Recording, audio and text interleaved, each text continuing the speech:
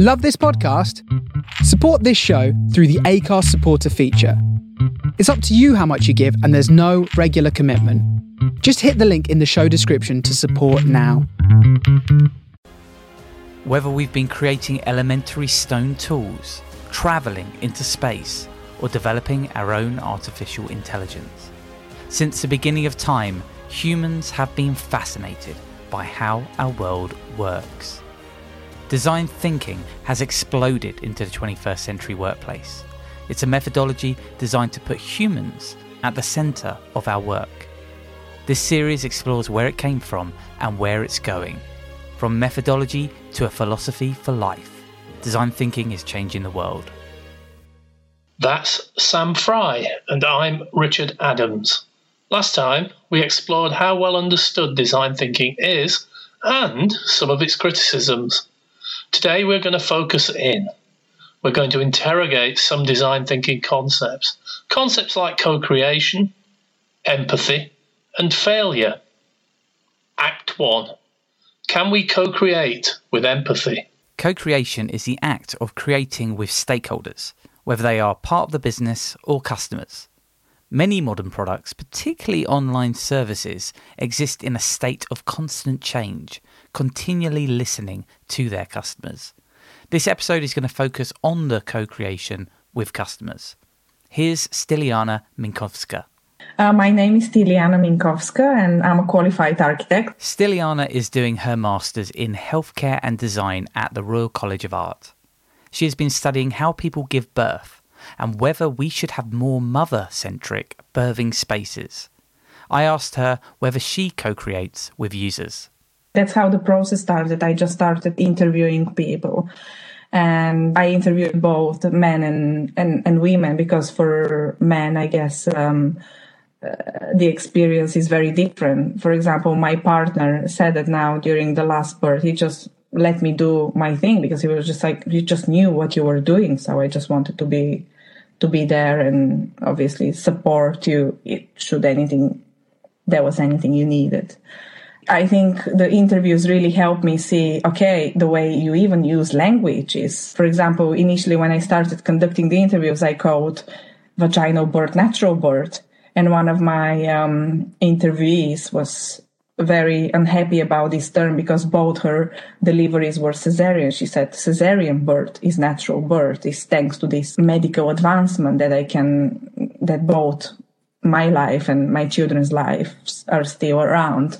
So in a way, it really helped me use language in a way that everybody should feel included, and obviously not all that give birth consider themselves as women, or not all partners are husbands. You can have a female partner, you can be a single mom, or you can be a victim trafficked woman or raped and all sorts of other awful experiences. So I guess it was interesting to inform a project based on people's life stories, because I think everybody brings their life baggage to the birth room, and somehow this experience of procreation is affected by many experiences prior to this point. So I wanted to make sure that it's very inclusive and human-centric. Diana is also a design student at the Royal College of Art. So my name is Diana Canghise.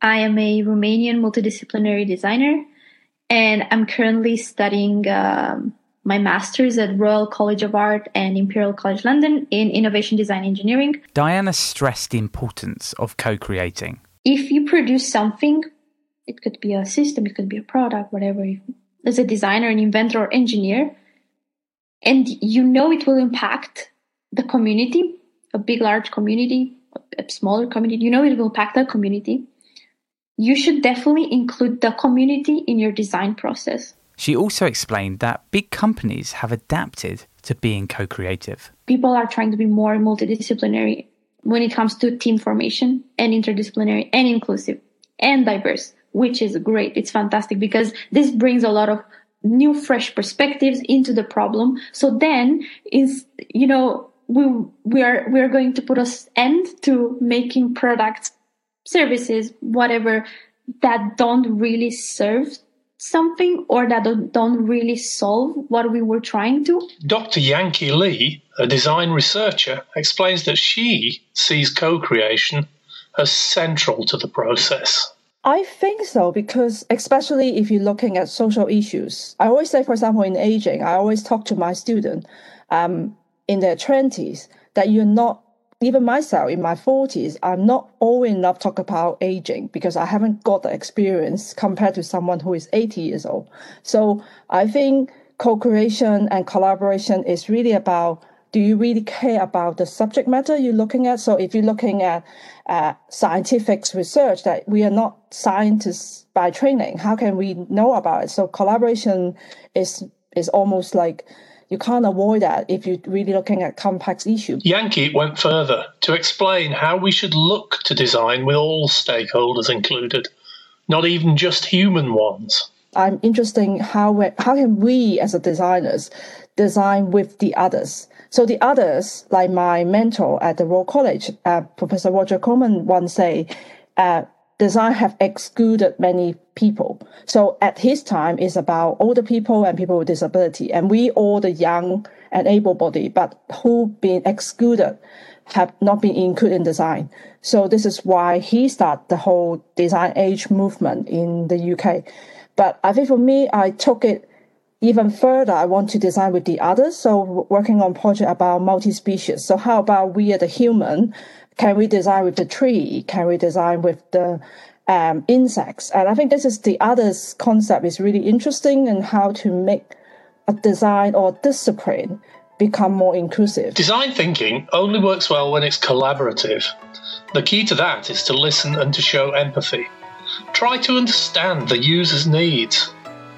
Design thinking also tells us that we must work as multidisciplinary teams and collaborate as complete and full organisations with customers. Next, we'll look at how this is creating a culture change.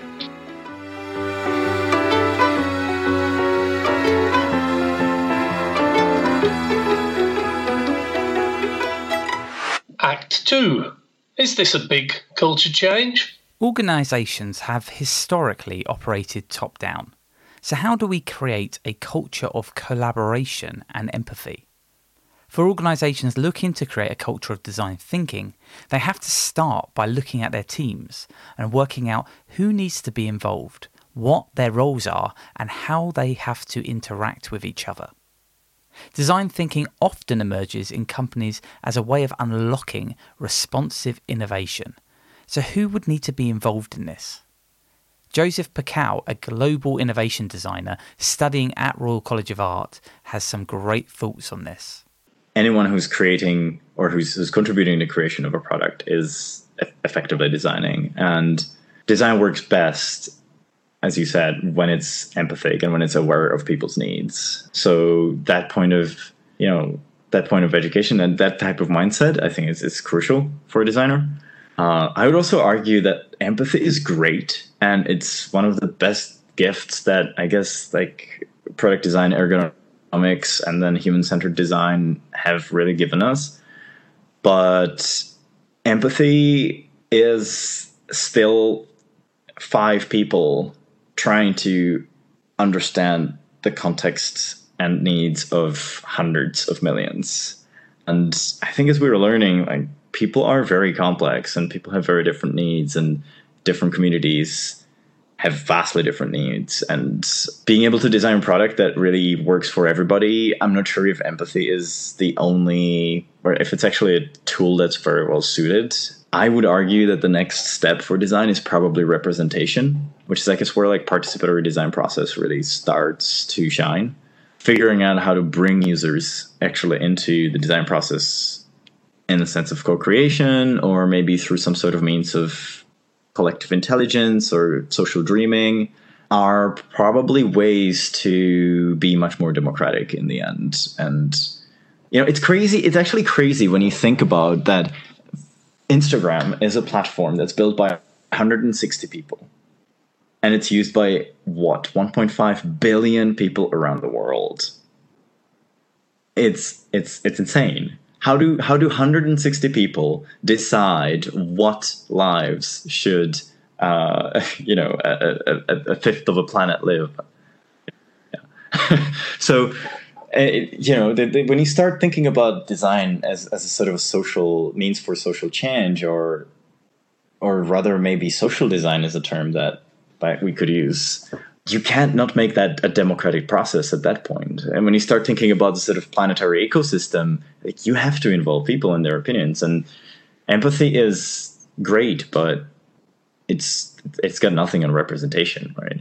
There's this lovely, lovely part in Marine by Design where Montero says this thing this is on the topic of gender equality. You're designing for women, so you send your 5 white male designers to take empathy courses.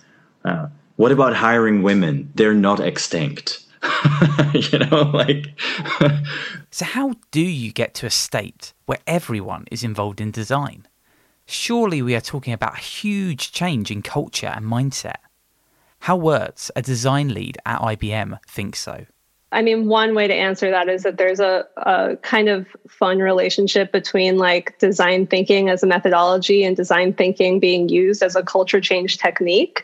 So one way to answer that is that, right, like how do you solve the problem of getting people to think more in a more designerly way? Well, one thing that you can do is like you can start small, right? You can prototype something. So one of the things that I've seen be successful is just starting on really small projects in order to demonstrate success, learn. Sometimes like programs think a little bit too broad in terms of 1 inch deep and like ocean wide. So starting small and demonstrating value on a small scale, being collaborative in terms of very important, having the right people in the room. I mean, I can't emphasize enough like how important executive leadership is, like, or whatever the organization is, whether it's 100 people and there's one person at the top, or there's 300,000 people and there's like, one person at the top, making sure that all those people are involved in the process is really important. Because that's how organizations work, honestly. The most important thing is getting to the point where you are getting real impact on it, right? Like you're really seeing, like you're working on real projects that are getting real results, and that it's not this superficial level of practice, but that you actually are able to demonstrate real results so that people can witness, okay, that's how it works. People see those aha moments. IBM has changed its culture through having a series of design thinking communities of practice. They call these design thinking chapters. Jessica Tremblay is the global chapter lead. I am the chapter head, I guess. Head of the chapter heads for the 100 plus enterprise design thinking global chapters that we have here at IBM. So bringing that community together, getting them skilled in whatever they need in order to help scale the practice of enterprise design thinking within IBM. Jessica explains. The chapters themselves, so they started popping up, and there were these localized communities that started forming about 3 or 4 years ago. And the design program office noticed, oh, wait, there's these localized, hyper localized communities that started forming around the practice of design thinking, and they made them official. They're on the Enterprise Design Thinking website right now, but they're places that people can go to if they want to upskill themselves, if they want to try out something with design thinking, if they're just curious, want to learn more, or if they want to become a design thinking coach. It's a great place to go and practice and up their skills. So each design thinking chapter kind of has its own flavor and its own purpose in a way. So we have business vertical chapters. So there's HR chapters. There's ones that dedicated to digital sales, but there's also just localized location-based chapters. So any major location in the United States, there's one in London. There's Boblingen, Germany. Mix of humans, of people, of all of these practitioners who are just so passionate about design thinking and wanting to use it in their day-to-day and teach others how to use it as well. Let's also talk about failure for a second. In all walks of life, we are being told to become comfortable with failure, to use it to learn from mistakes. But what actually do we mean by that? Here's Amanda Foreman from Zone, a cognizant business. I mean, we don't like to fail, right? People don't like failing. I don't like failing. And so again, it goes back to that paradigm shift. I think a lot of people pay lip service to that in business, in life, and just in general. You got to learn from your failures or just fail fast. But like really, we just want everything to be perfect every time. And so I think that there's a lot to be said about the culture of a company. So if a company is like willing to trust people that they've hired or trust their staff to say, we want you to think big. We want you to dream. We want you to be really strategic, and we don't want you to limit your thinking. And we want you to try new things, because in the trying new things, you'll come across some great things. Like you need 5 bad ideas to come up with a good idea type of a thing. But I think that's a very specific company culture. And I wouldn't say that that is very common. So does design thinking really encourage failure? Amanda continues. That's a bit of a misconception of what design thinking is, because in a sense, the application of design thinking is meant to de-risk things. It's not meant to be this sort of woolly process where you don't end up with something valuable. It's meant to test ideas so you don't spend 2 years developing a product that nobody even wants. And so I think it can be a bit of a little bit of a misconception around, it's not about just this whole random process with no accountability and no outputs. It's really almost a way of thinking and testing something so that you can de-risk it before you invest in it. So I think some of it goes back to a bit of a misconception of what it actually is. Of course, when we talk about failure in this context, we're actually talking about it in a similar way to the way the scientific method embraces failure. Try, test, fail. Try, test, fail, succeed. Here's Hal Wirtz again. I think the scientific method and design thinking have parallels and things that overlap, and they're also quite different. And I think they're actually quite complementary. The scientific method, its impact, or science, its impact on society, our society is impossible to fathom, right? Like since the Enlightenment, like science and all of the values that it imbues with us around logic and precision and reason are pervasive in the way that we think. But of course, when we talk about culture change, this is not just limited to a change within organisations or product teams. It's about changing how we are trained to think in the first place. Hal Wirtz continues. And we teach the scientific method in school.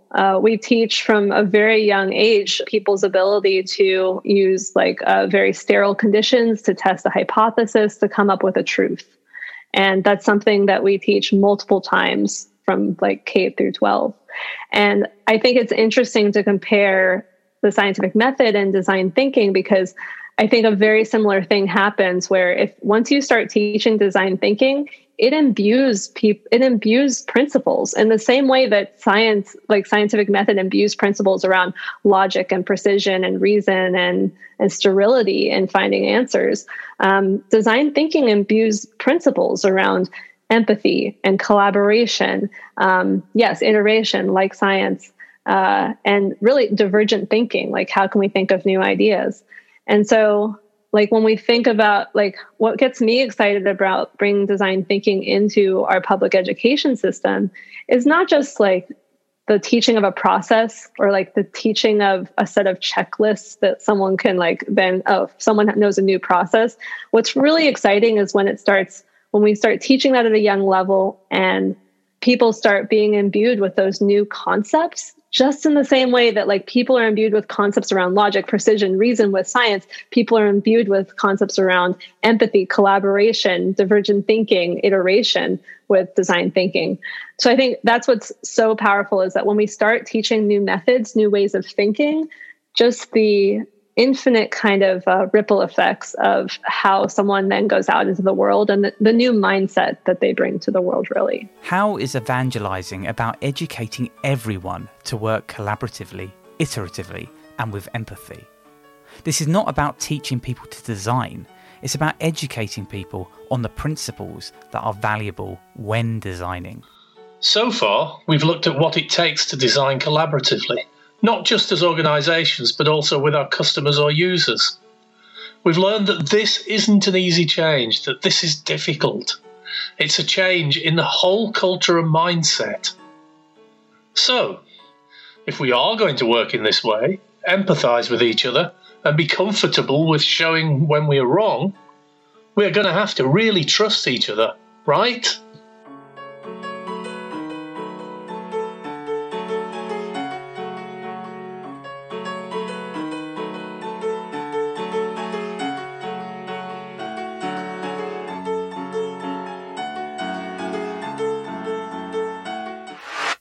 Act 3. Trust. We've talked before about how designing collaboratively often means bringing people together in the same spaces. If not physically the same spaces, then the same conceptual domains. In companies, they do this through workshops or collaborative spaces. In other areas of design, this might be done in the studios. Working together allows us to establish relationships with one another and to build trust. Tassie Ellen Thompson teaches design at the University of South Eastern Norway. One of the things that design thinking, in terms of a kind of, as it's known generally in business, is where people come together to figure out a problem. And there's a lot of body communication, non-verbal communication that happens in that time. And the solutions you come up with are very, very much shaped by where you choose to do that design thinking. It's really well discussed, much more eloquently than I could ever, by Richard Sennett in his book The Craftsman. A really worthy read, and also his work on his book Together, where he talks about how collective learning works. And, everything I've read about design thinking is all about, giving away your ideas, sharing with others, and that's great, but you do have to develop trust. And I have a feeling that the one thing that we have to get more used to with this digital creative life is to take risks and to trust people that we've not been in the same room with. Those pheromones, that all the little things that give you some impression that you might be able to trust this person with your ideas or with the vulnerability of your knowledge, so that I wonder for design and art students how I'm working at the moment, how we work around this idea of familiarity and trust that normally we would build up in the workshop or in the studio, in the design studio, and it comes from having coffee with someone or somebody's, can you move your jacket? And they touch your stuff to hang up your jacket. Little things like that Richard Sennett has talked about, the bodily actions of shared studio space. And we're missing all that. So we have to think smartly about how we gently replace that online. So companies have embraced this approach as it often solves a problem, whereby teams would previously often mistrust each other. Here's Robert Hookman Jr. from Tangible UX. The sort of set of design thinking activities that can be performed amongst these, sort of multidisciplinary, cross-functional groups of people works wonders for building trust among them. In that previous manufacturing line type development process, where everything happens in a sequence or happens in a chain, there was that siloed universe where engineers didn't really talk to designers didn't really talk to the researchers. There might be a little overlap in the handoff from one to the next, but there wasn't a lot of collaboration there. And so the designers, are often interpreting or misinterpreting stuff that's been handed to them by the researchers, and then engineers are doing the same thing with the designers. So, and that ended up causing a lot of mistrust. And design thinking, pulling those groups of people together into a much more collaborative unit and collaborative system of communication means that they're able to understand each other's perspectives a lot better, and they're able to see what the other is up against. Amanda Foreman reflected on this idea too. In any relationship, the more you based upon assumptions, like the more you have a tendency to potentially be in rough water there. Like if you're just assuming, oh yeah, like this is what this person thinks, or this is what this person wants, or like this is how I should relate to them.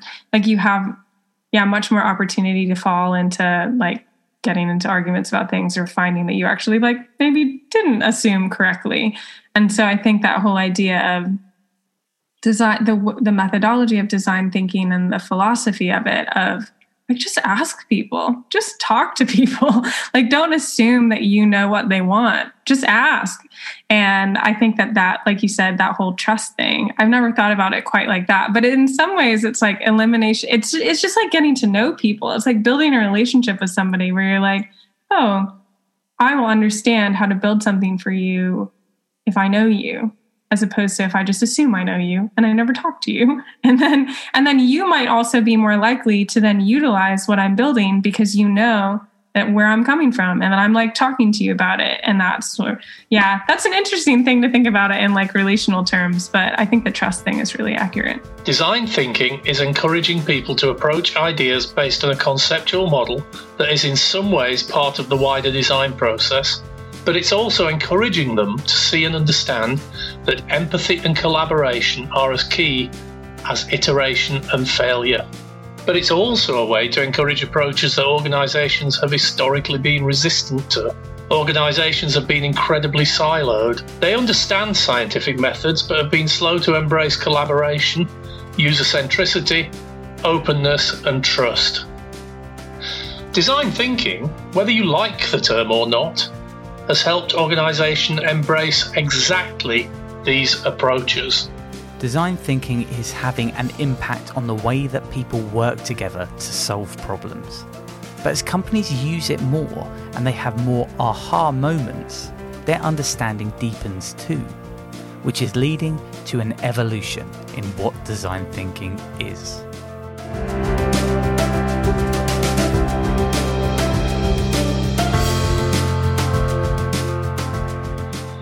This episode was written, recorded and produced by Sam Fry and Richard Adams. Thank you also to our guests, Alex Stanek, Amanda Foreman, Hal Wirtz, Jessica Tremblay, Joseph Picard, Lisa Ayama, Robert Huckman, Stiliana Minkowska, Tassie Ellen Thompson, Dr. Yankee Lee, and Diana Kangiza for being interviewed. All music from this podcast is available on a Creative Commons license, downloaded at freemusicarchive.org. Artists include Alex Production, Circus Marcus, Croanda, and Jazar. Don't miss an episode of this series by subscribing to this podcast feed. Also, please give us a rating to help us in the podcast charts. Find out more at technique.create-hub.co.uk. Next time on Technique explores design thinking. The reason why business and technology are using design thinking is because it provides a lot of value. Because various stakeholders have different competing visions of what valuable is. I think it is really encouraging to see that, companies are not necessarily sort of losing faith in design thinking altogether. I think that's a ridiculous thought. And we have seen that, no, that just simply doesn't lead to good things. We look at how design thinking is changing what organisations see as valuable. Design thinking has exploded into the workplace of the 21st century, putting humans at the heart of design. Or does it? Isn't it just the post-it note workshops? More importantly though, where did it come from? How did it become such a massive industry? And where on earth is it going? Is design thinking what is taught in design schools? And can it be used as a philosophy for the future? Find out more as we, Richard Adams and Sam Fry, explore these ideas with experts in the field on our first Technique mini-series about design thinking. Subscribe to this podcast so that you don't miss an episode.